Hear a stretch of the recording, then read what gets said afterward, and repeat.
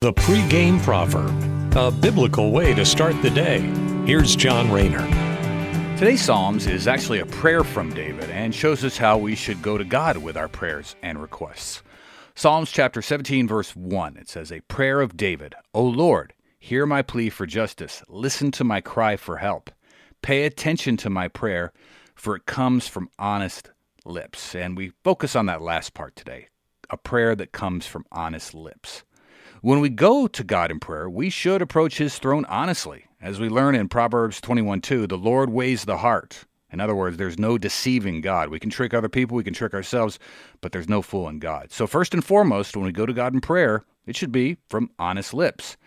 And if we're completely honest, we're going to go to him with our sinful burdens too, because none of us is without sin. But fortunately for us as Christians, Christ is our great mediator who died for our sins so that we could be forgiven. And those sins that we confess and repent from, well, they are taken away when we put our trust in Christ's work on the cross and take up our own crosses and start to follow him and stop following the world. Thanks for listening and have a great weekend. Take care and God bless.